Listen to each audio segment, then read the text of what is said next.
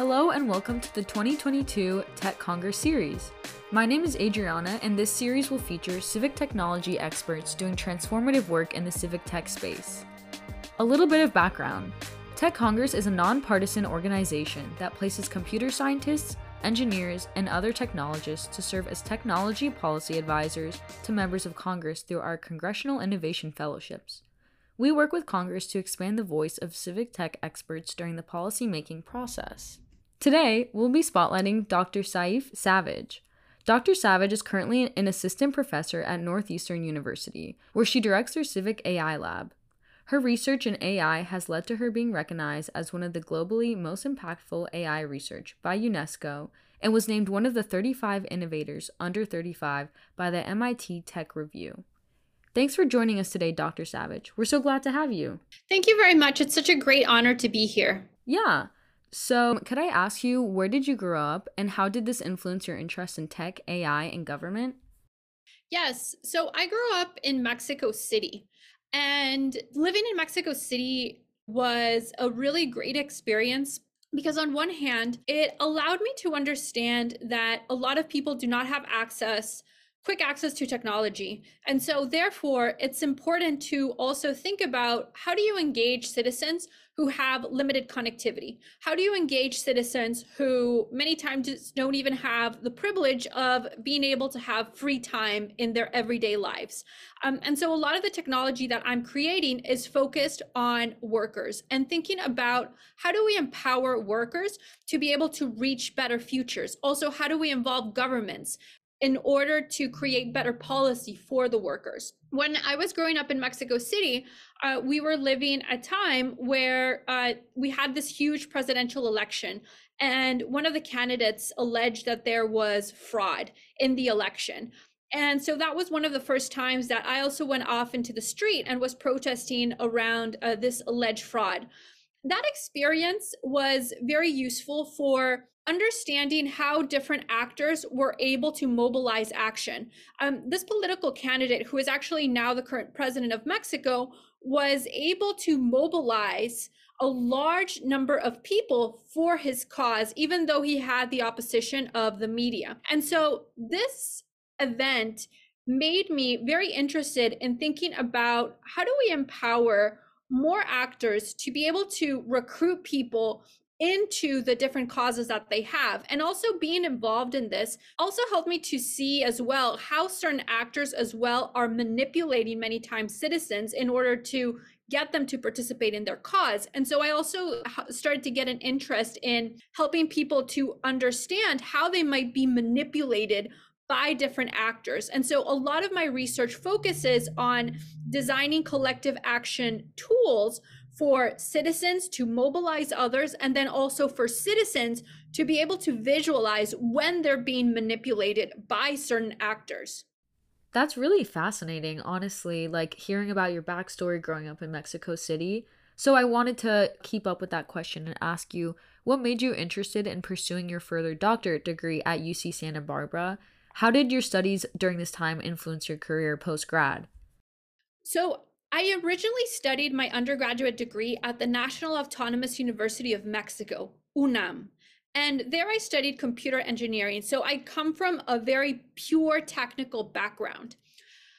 I was able to go to the University of California, Santa Barbara as an undergraduate for a year because they had an exchange program. And that really helped me to love the University of California and want to do research with them, particularly in the area of human-computer interaction and machine learning. I went there and I started studying different intelligent interfaces with my advisor. While I was there, one of the key things that started to happen was that I realized that I was in a complete position of privilege because I had access to some of the best knowledge in the world. I had access also, I was also able to have a lot of time in order to be able to develop technology and study it.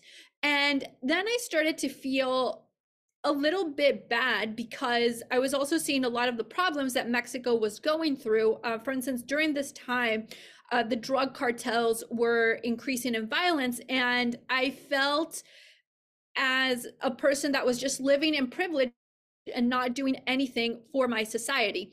And so some of the things that I started to do when I was there as part of my PhD was, on one hand, understand how citizens were getting together in order to fight the drug cartels, how they were also many times even opposing the government the Mexican government, who was allegedly teamed up and was helping the drug cartels in some cases. I was interested in understanding how citizens were coming together to fight these difficult situations. And so I started to do large scale data analysis on how these citizens were conducting collective action. And I started to publish research on these citizens that were operating on different Facebook groups. And that was actually one of my first author papers at a top conference around these citizens who were using social media, particularly Facebook groups, to report the violence in their cities and then produce collective action to fight the drug cartels. Based on that research, I then started to think about, okay, that's great that I'm doing these types of data analysis, but what if we could do more? What if we could maybe create computational systems that could help citizens now get together and actually start to take better action for their cities? And so I started to create a number of computational systems that facilitated collective action with citizens based on the research that I had found. And it was great because then the BBC picked up on the research that I was doing on collective action for social media. And I got a lot of press coverage. And I was also able, and that was one of the final research projects that I did during my PhD. And I was able to start as an assistant professor at West Virginia University. And at West Virginia University, I started to study more collective action systems, but also now focused on rural areas. And it was there at that time that I got connected with Mexico's federal government, and I started doing a series of collaborations around designing now GovTech. So a lot of the research that I had been doing on my own, I was now collaborating with government actors to see how we could best collaborate and start to deploy these systems at scale. Wow, that's really fascinating work that you've been doing, honestly. And speaking about working with government and working with NGOs, I know that you've worked with a variety of universities and these non governmental organizations, including the Atlantic Council, Carnegie Mellon University. So, what has working in these sectors taught you about the power of technology on underrepresented communities? Technology, I think, can on one hand empower, but it can also be dangerous because it can be used to silence certain groups, and it can also be used to empower actors that you would not want them to have certain powers. And so in my research, I have been studying how we can design tools for rural workers, especially workers who have been, for instance, displaced by technology. And now I'm designing technology for them to be able to access new types of jobs, new types of opportunities. However, within my research, I have also realized that many times technology can also be weaponized by certain actors and used to manipulate and harm other people. As I mentioned with how I started in this area, I think it's critical that we understand that technology can be used to give voice and power to certain groups, but it's also important to think about how do you ensure that certain bad actors are not weaponizing your technology. And so it is important to think about the two sides that technology can have. And with respect to rural workers, I think it's also very important to identify that there's a lot of opportunity in designing for regions that have been traditionally forgotten, such as rural areas. Why is it important to design for those regions? If you're an entrepreneur, a lot of people are not designing for them. And so you have the opportunity to create new types of innovations for these areas. And I think it's also a very enriching opportunity where you're creating real world change within these areas. Yeah, and the impact that technology has on these groups is, like you said, it could be a double-edged sword. And so I wanted to shift gears a little bit and ask you about the Northeastern Civic AI Lab. Could you tell us more about it, how it formed, and what is human-centered technology? So I was working at West Virginia University for a couple of years. Then I actually moved into industry where I was working at Microsoft. And then I decided I wanted to go back into academia and I went back into Northeastern. So, Northeastern University is hiring me as now a person who has been in industry, for instance, working in big tech, and as well as working with rural workers. Our lab is very much focused on designing technologies that can empower people who have been traditionally forgotten. For example, the workers. And we're empowering them to reach their different goals. However, we also argue that in order to empower workers to reach their different goals, we need to include the different stakeholders, such as government actors, NGOs. And so our interfaces are connecting with these different actors in order to produce better collaborations and create better societies for everyone. Our research team is formed of PhD students, master's students, undergraduate students, but we also have research collaborators who can be working in governments, who can be working in NGOs. And we aim to create, on one hand, research that is published in top conferences and journals, but also research that can resonate and produce real world change. And so that's why we have a number of collaborations with real world government actors, NGOs, in order to ensure that our research is not just for an ivory tower, but rather it's actually having an impact for people.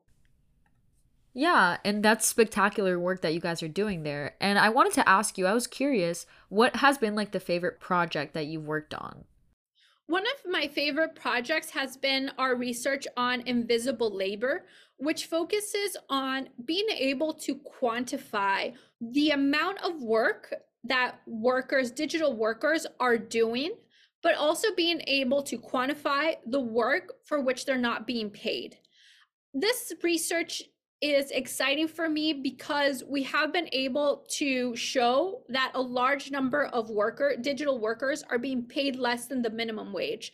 And then I've been able to connect with government actors, policymakers, in order to get them to start to create different policies for these digital labor platforms that can ensure fairer work conditions for workers. I think that it's crucial that we empower workers to have their own data about their workplace. And this helps in being able to audit what is happening inside digital labor markets, because there's a lot that's going on. And right now, the digital labor markets are a black box. And the problem is that workers are the ones who are experiencing bad labor conditions. And so it's important that we provide transparency to their labor conditions, and we also help policymakers to be able to see under the hood around what is going on so that they can take action and they can help workers through the creation of better laws.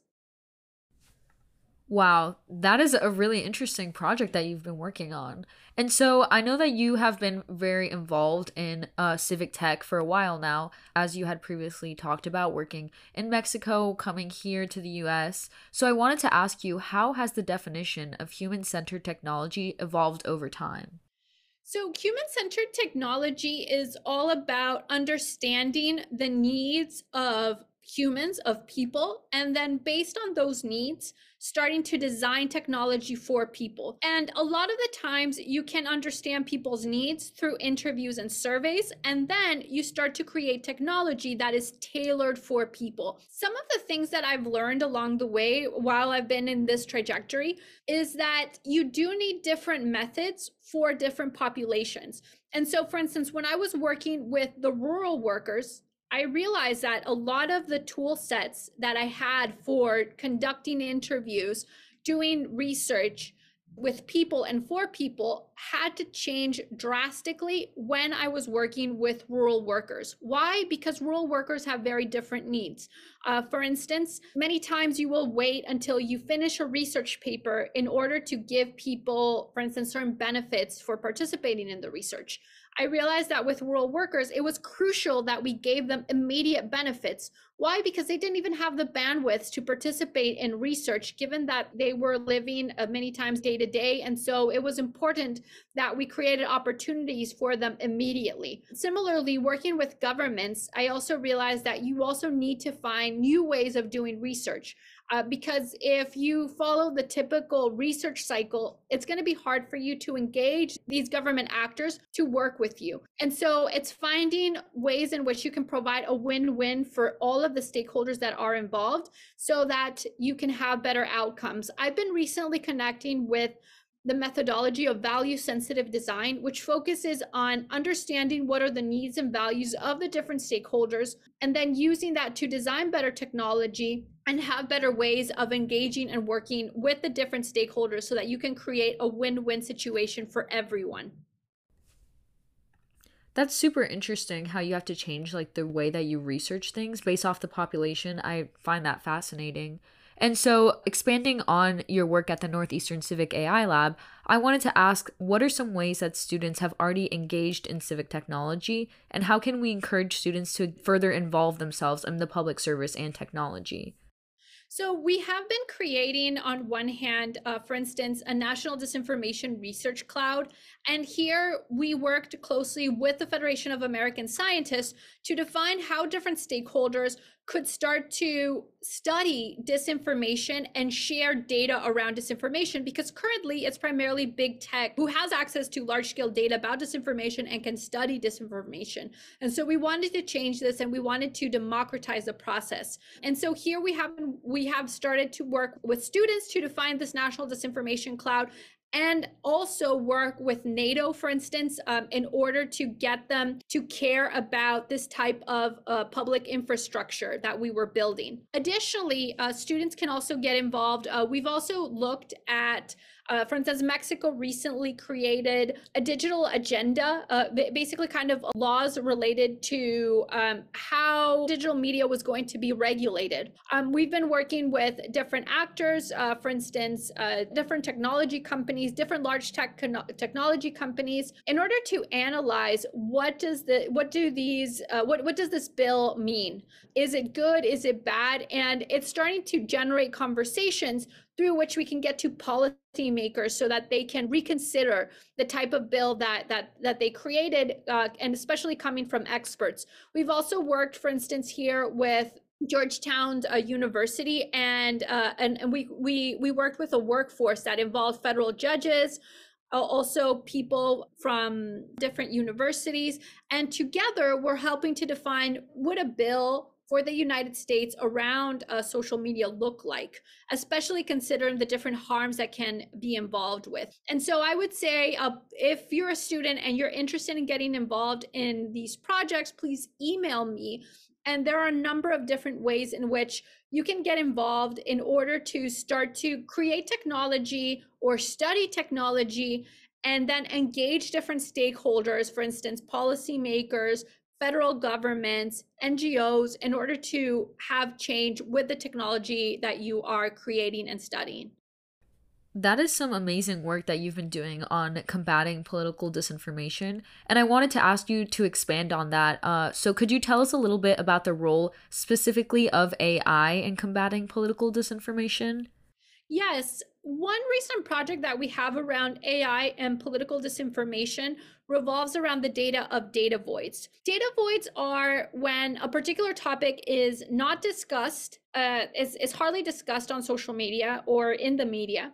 And what we found was that political trolls were then weaponizing those data voids to share conspiracy theories, share disinformation, and they are then stories that are hard to verify because there's so little information about it. So we have been designing AI systems that can detect data voids, inform journalists about them through interactive data visualizations, and the journalists can then take action to cover the data voids and produce high quality content that can help in the fight against disinformation.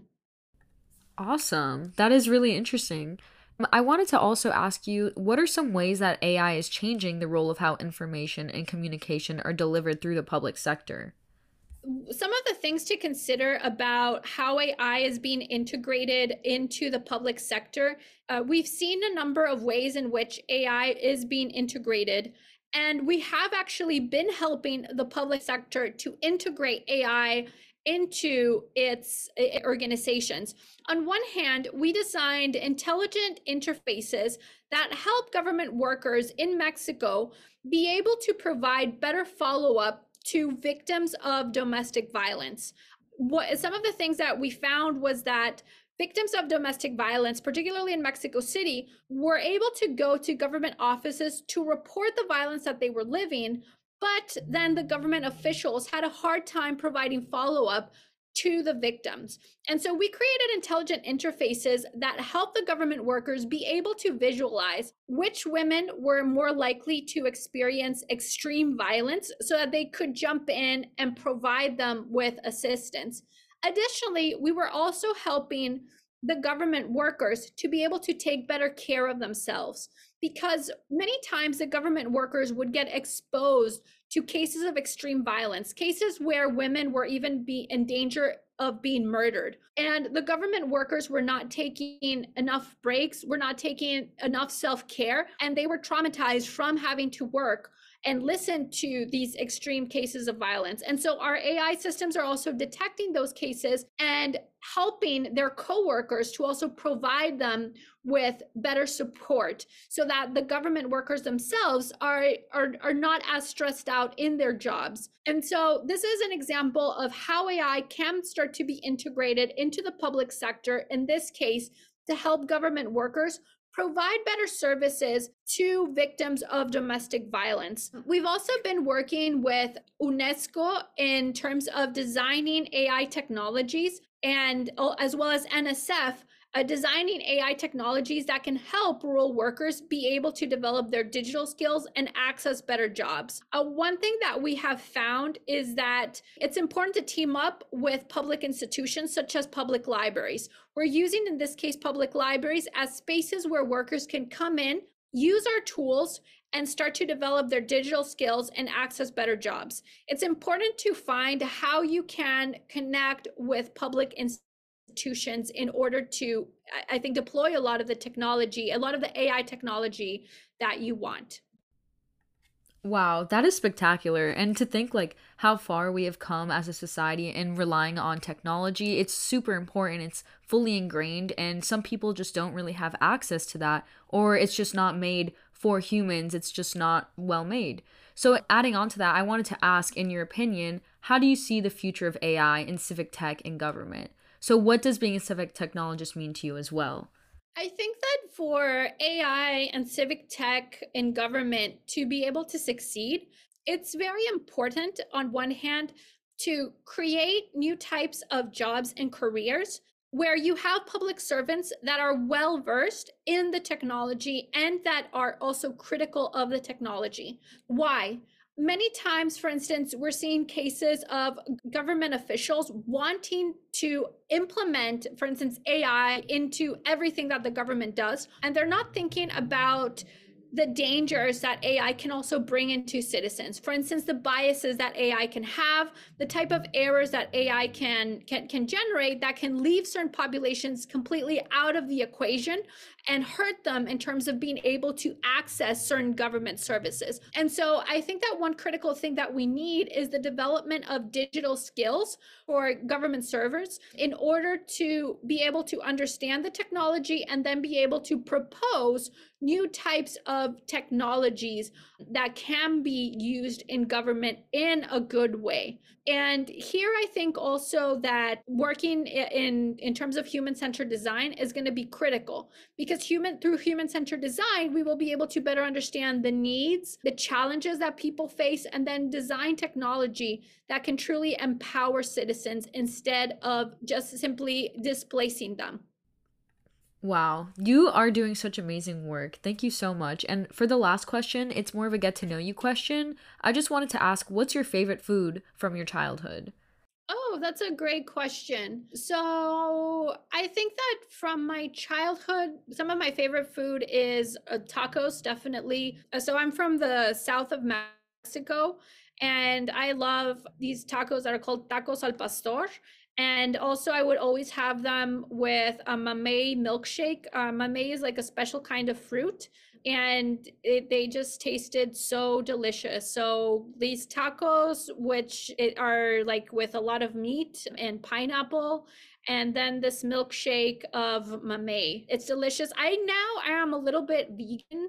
So the good news is that they do sell a type of vegan option for these tacos al pastor, which I highly recommend. And so tacos al pastor are very, very good. And these milkshakes of mamey are also delicious.